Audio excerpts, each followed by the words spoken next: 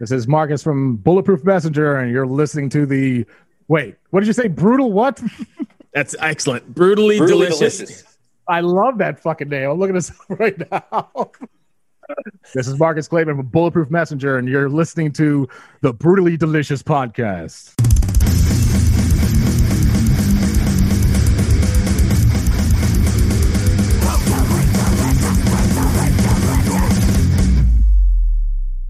How are you, man? I'm doing well. How about you, Bruce? I'm doing You're well. Bruce, right? Yes, correct. You're from Long Island? Yes, sir. What part? Because I grew up in... raised, actually. Yeah, me too. I grew up in Lynbrook and lived in Valley Stream for a long, long time. Where are you at? Yeah, my wife's from Lynbrook. I grew up in Hicksville. Okay. So I was born in Southampton, grew up in Hicksville. Yeah. Interesting. So I've been kind of all over the place in my later years, but I'm back there now. I live in a house I grew up in right now. So. Oh, really? I dated, this is totally off the subject, but I actually dated a girl that lived right behind Holy Trinity High School off of Hicks. What was that? Newbridge Road. Who didn't? Yeah, off of Newbridge Road. Yeah. That's kind of funny. Yeah, man. So let's I know that area well. Yeah, is Long Island, I've been out for a long time, but is Long Island starting to open up at all? It really never closed down. Because people say New York was like shut down. It was really talking about the city. It's still shut down a little bit. The dining capacities were limited, but most of the restaurants didn't really shut down. They were just like limited capacity. You had to wear your mask when you walked through the door to the table, but then and they put plexiglass partitions everywhere. So it wasn't really, it wasn't closed down, but it was just, way less capacity. So it wasn't that bad, but it still sucks that these businesses have to limit themselves, Yeah. What about shows? Any shows yet or? I haven't seen much, but there's really, New York City is where most of that happens. And honestly, I'm not sure about the city. I know Long Island, the show scene's been kind of dead for a while now. And one of the biggest ones near me, is shut down like a year or two ago. And so they're not doing anything. Or actually, maybe they shut down during the COVID thing, but what the hell are they called? They've changed names so many times over the years. I can't remember the name of it. The last name. It was Ollie's Point. Revolution, I think, was the out in Amityville. Yeah. Yeah. Revolution, I think, was the last one. I get up there every once in a while and catch shows here and there. Well, haven't in a while now, but yeah. Anyway. Yeah, so let's talk about Bulletproof Messenger. For those not familiar with the band, can you give us the 2-sentence boardroom pitch?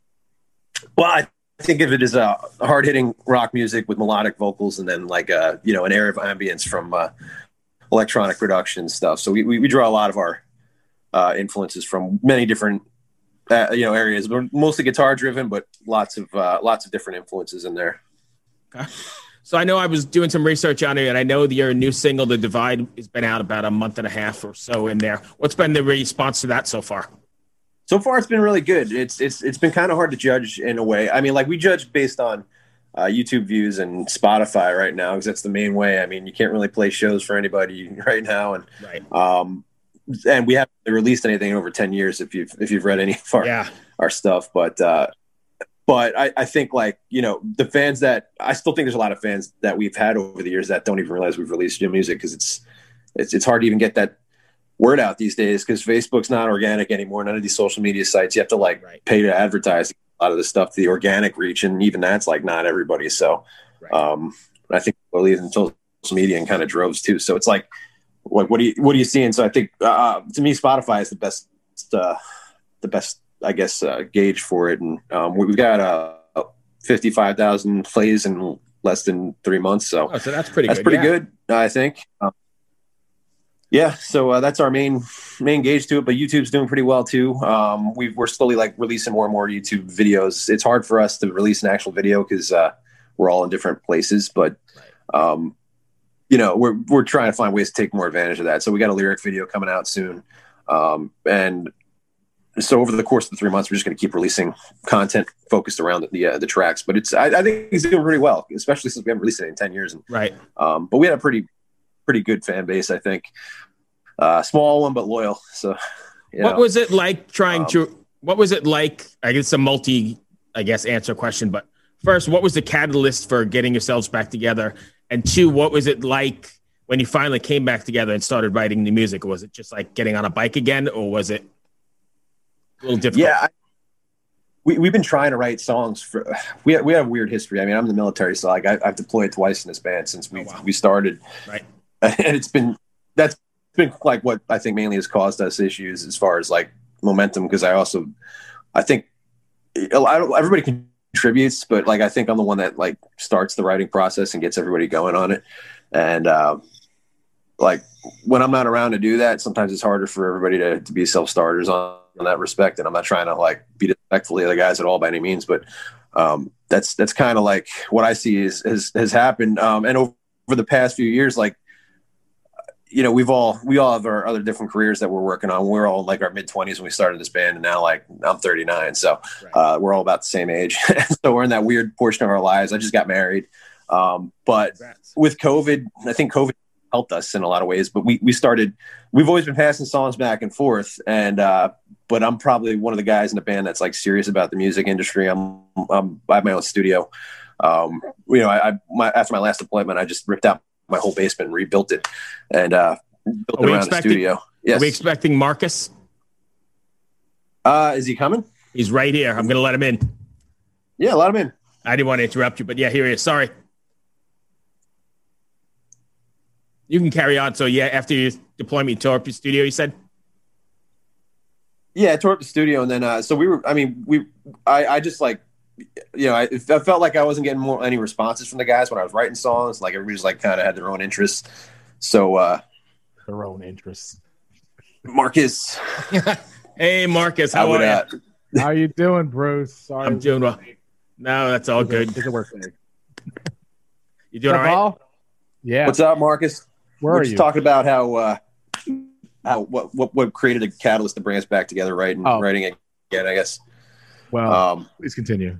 So it was up to the point where I kind of gave him a background of like, you know, why we weren't like around each other a lot. And then so, you know, I think it was a stupid thing, but like, you know, I just kept writing songs and I just wanted to write songs. And I was like, well, whatever. They're not interested. And then I was sending Marcus songs a lot too, and he wasn't responding. I was like, what the hell's going on? So I figured he just kind of got sick of me. It's just kind of a stupid story here, but we ended up. I was working with this other band out in Pennsylvania, and he lives in the city. So I came back to the city, and you know, ended up contacting these guys for drinks, and he actually responded through another friend. That's why. And then we got around the table. I've had like 30 songs written instrumentally, and we started talking like, "Why the hell have you like not been talking to me?" And he's like, "What are you talking about?" Like, "Yeah, I text you all the time," and then found out that our phones just weren't communicating, and. So for the last couple of years, I think this is probably what caused our biggest issues, but we might have connected a little bit sooner. But it's also kind of interesting because maybe not, because I'm sitting at the table with this guy and I got like 30 songs written instrumentally, and I'm showing it to him one by one. He's like, "This song's awesome. This song's awesome. This song's awesome." So we fixed our phone issue, and then like a month later or a couple of weeks later, they shut down the world, and like we didn't know how serious this thing was going to be. But he came out to me and into my studio, and like we just, you know, it was a catalyst. We just started writing song after song. So now we've got like 10 mostly written songs that are going to be pushed out over the next year and a half, and hopefully more, because I mean, we want to keep going with it. We want to keep writing and just never stop. So you know, we're just kind of figuring out how to operate again, if that makes sense. Yeah. So two things again. So first, did you guys click right away again? Was it like riding a bike? And two, are you gonna follow that new model, I guess, in the music business of like singles once a month or singles every couple months instead of a full length, or how does that work? Well, I'll let Marcus address your first question, but I'll start with the second one. I think the model is something I've been pushing in the band a lot more, because I follow a lot of different dudes in the industry, and you know, a lot of my friends are you know, producers and you know, worked at labels and things like that, and that's like the way the industry is going right now, and because every song's got to be like good enough to be listenable. There's no like room for album cuts anymore. It's not like, all right, I can just put this one out. So every single's got to have some focus, and every single's got to have a lot of things around it. I think that the song is like just the first part of being in the band. Like right now, being in a band is like, people have to believe in like who you are as a person, because it's kind of a weird thing. Like the song only has so much like lasting power. So like you have to create all this stuff around the song. You have to create a music video. Usually you have to create, like look at, I hate to bring this up, but like Lil Nas X, like the dude, like just pushed that one song so hard and it like blew up eventually. But like, it was so much shit created around this one song. It's like, it was like different videos, different ideas and everything. And that's kind of an extreme version of it. But I think doing one song every so often allows you to get yourself out in front. Like you just push more stuff with that song, just release something every week and dribble it out, because that will cut through there's so much stuff on the internet right now that it's hard to even cut through anything. And I still think, like I said before, we probably haven't reached most of our organic fan base. Like they probably don't know we're releasing songs again. So, so if we were just to release an album right now, like out of nowhere, it'd be like, all right. And it would go unnoticed because it'd be covered by all the extra stuff in the internet again, like right away. But now that we're releasing the song, or let's just say it's an album over the span of a year, that gives everybody a year to catch on that we're releasing stuff. And it also gives us an opportunity to create more content around it, and makes it a bigger event by having a lot more small events around each song. Yeah. I think it makes sense that way to me, It's a different world, but I think that's the way it has to go. Definitely. Yeah. And in terms of how we got along, I mean, I grew up with these guys. Literally, we've been together since 2003. So having to like disbarred, let's say, after 12 years together and spend 4, 5, 6 years away from each other, the second we were at the table at the bar again, it's just like nothing's changed. Like, you've been in tour situations and millions of rehearsal situations, right. Also living together at several points in our lives. So it was like nothing has changed immediately. And the guy that was with us was our DJ, and I've never really had problems communicating with that guy in terms of just texting and talking about girls and life and right. Ball and our bass player. We would still go camping and things like that. So we've always stayed in close touch, but it wasn't until we stirred it up with the new music that things really got fired up.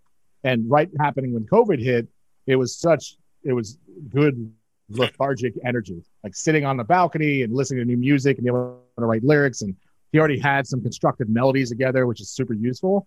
Yeah. And it just like, honestly, it was better than it was when we were in full force, because there was always arguments, or we were working directly with large producers that, don't bore us, get to the chorus, only produce singles. And we were really stuck in that mentality. And that is what drove us away from each other. When you can't write together, and not that writing is the funnest part, recording surely is not the funnest part.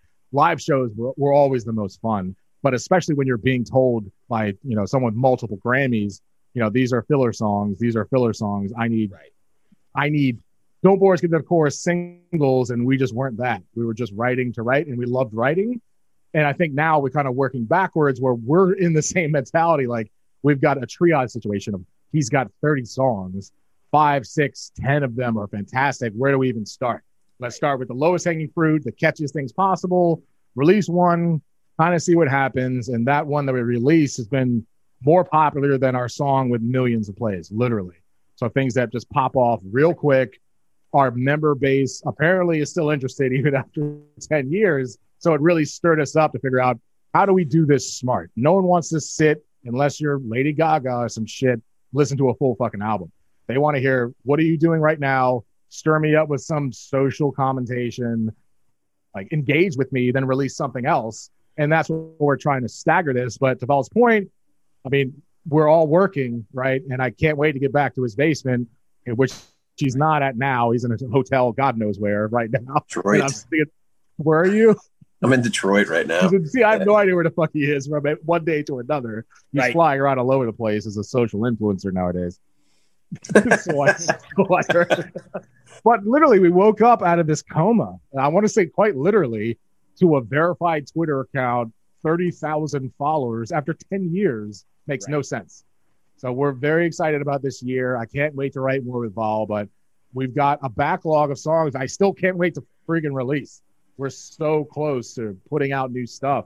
And if we ever get to play live again, praise God, I hope so. That would be the end all be all. But it's kind of like stage, quite honestly. It's kind of like you woke up in Oz, though, right? Because the whole world, you wake up and it's completely not what you thought it was 10 years ago. You couldn't even have imagined this. Dude, we barely had cell phones. We're touring in London and Canada. We had fucking reel-to-reel. Like, I had to develop them at CBS. Nowadays, we can literally go on our cell phones, release a song, talk to 10,000 fans. The end, if we want to, literally advertise ourselves. Right. So go out, buy media on Facebook, buy media on Instagram, and drive people, even if they're our own people, which we have to pay for nowadays, which makes no sense. Right. You can grow yourself quite organically, or just put some of your band money aside and actually grow without the use of a label, without going into debt. These are different times. It's much more conducive to, the songs speak for themselves. Right. You get them in the right hands. People like them. Blow the fuck up. Hopefully. I would love to stop working in marketing. I'm sure Vol would not like to stop flying around and going to Detroit. We'll get you out of that one day, man. You're almost retired anyways. We'll see. You're putting in your 20 years. Did you go through the whole military? Yeah. Military, yeah. His whole military background was the initial stopgap, to be quite honest. That's what he was saying. In terms of, we releasing 2 albums and having to go through that whole spiel and missing Voley when we're going through these ridiculous shows and not having him, and we need to find our drummer in the middle of some foreign country. I'm not going to go into that story. This is probably a PC program, but it is not, and I'd love to hear it if you got time. Oh my God. I have 10 minutes till the next one. If you could get it in, I'd love to hear it. So funny enough, and I'm sure you're familiar with Spinal Tap, where drummers kind of come and go and die in horrible gardening accidents. Right. Ours seem to go and disappear at random countries, searching for drugs and disappearing before very large shows where we're being paid and flown to foreign countries to perform, and we don't know where this person is. And when Vol was not involved in this, unfortunately, we had to literally go out in a cab in the middle of Soho, London, which I've never been before, and hunt this guy down, finding him en route to an ATM that is empty with very questionable guys behind him, looking for money. Nice. Nice. Yeah. I just want to interject that this is not our current drummer, because our current drummer is fantastic, a lovely human being, a God-fearing human being, very straight edge. Also was in Breaking Benjamin and ridiculous bands. We were just at his house literally in October, watching old Breaking Benjamin videos and seeing all his platinum albums on the wall. Yeah. And it kind of puts things in perspective, coming from our very humble beginnings and now working with, the giant producers I was talking about and drummers that I would only dream to ever work with that look up to us. Never had that situation before. Mostly when we were touring with big bands like Incubus or someone like that, we were always like the fledgling kids, like following their footsteps, Sure.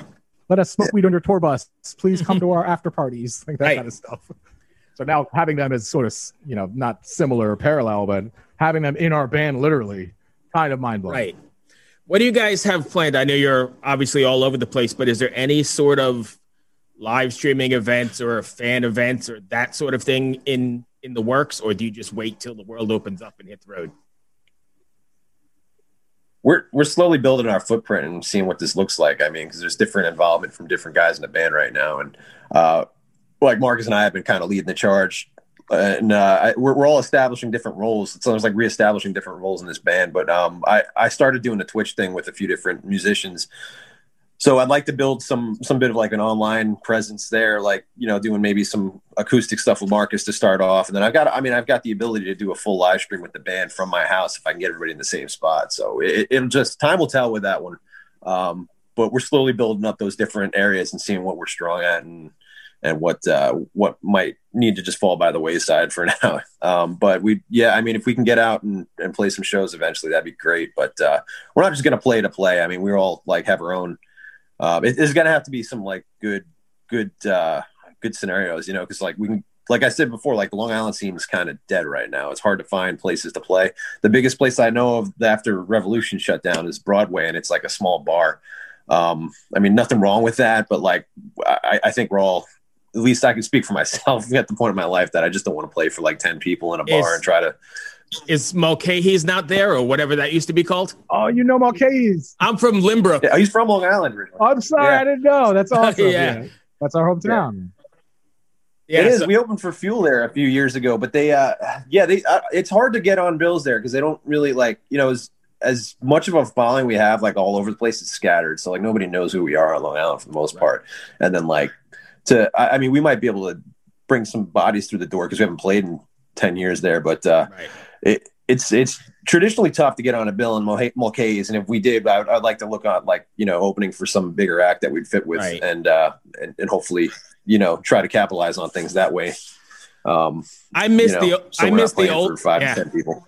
I miss the old days there. I'm probably dating myself. I'm probably about 10 years older than you, but I remember growing up on Long Island, and we had Lemoore was the place, but there was also February's. Do you guys remember that place? Out on in Elmont. I remember Lemoore. I don't remember February's though. And then out on the island, February's is Franklin Square. Franklin Square, Elmont. And it was on Hampstead Turnpike there. Yeah, it was like a smaller, and then we also had Spit, which used to be out in Levittown, right where the Tri-County Flea Market is, or was, or whatever. Oh, okay, yeah. That's a little bit before my time. When we were coming up, we played at the downtown a few times. Remember that place? No. So that's after me, I guess. Oh, we might have crossed and past that. Yeah. It's now it's a Croxley's Ale House in Farmingdale. But they had huge battle of the bands. Well, it was so every Tuesday night was a battle of the bands. It'd be people out the door signing up, like hundreds of bands, not even joking, because they'd start signups at 7 p.m.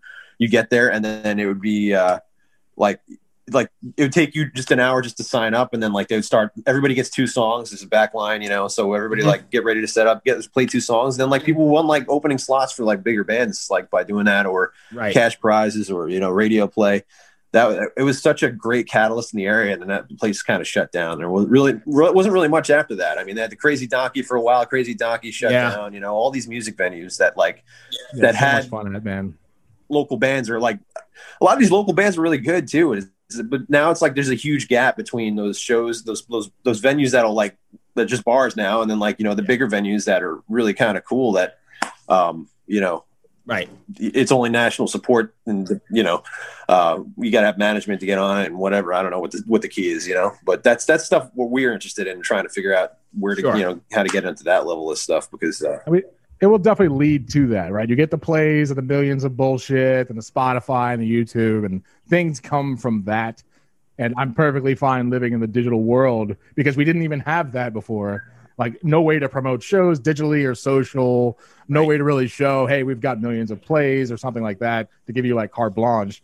So hopefully we can just build this whole brand up again. And quite literally, I feel bigger than it was when we were actually doing things, which is still so messed up to think about, the uphill battle. So I've only got 5 minutes, but you guys are pretty much starting from the ground up again, though, right? Because new world, 10 years later, everybody's got new lives. So it's pretty much almost from the ground up, isn't it? We logged into our Twitter for the first time in 10 years, and it was verified by Twitter with people on it. We put out a song on Spotify that got 50,000 views in literally less than a month. And there's 30,000 followers. So I still feel like we're starting in a better position. But to your point, relative to some bigger bands, it's small time. We have to engage with these thousands of people and put out more music, and grow to the millions of followers. And then you can really go out and do some damage. Yeah. So I don't feel like we're starting from zero, but we are starting from a lower bar. It's just still a higher bar than Mulcahy's, running around touring with big bands and going home and opening up in front of 30 people. That was our lives before. Yeah. And that was the business. 8,000 to 30. I don't know what's going to happen when tours get open here either. It's going to be kind of, I don't know. It's going to be weird, right? Because promoters are going to have to be careful how they book, because everyone's going to rush to the gates, and there's going to be only so much money.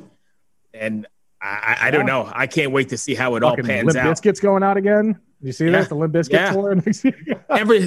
all the old school guys are going to be killing it. I know it's going to be weird, but anyway, I've got to go. That's all I've got.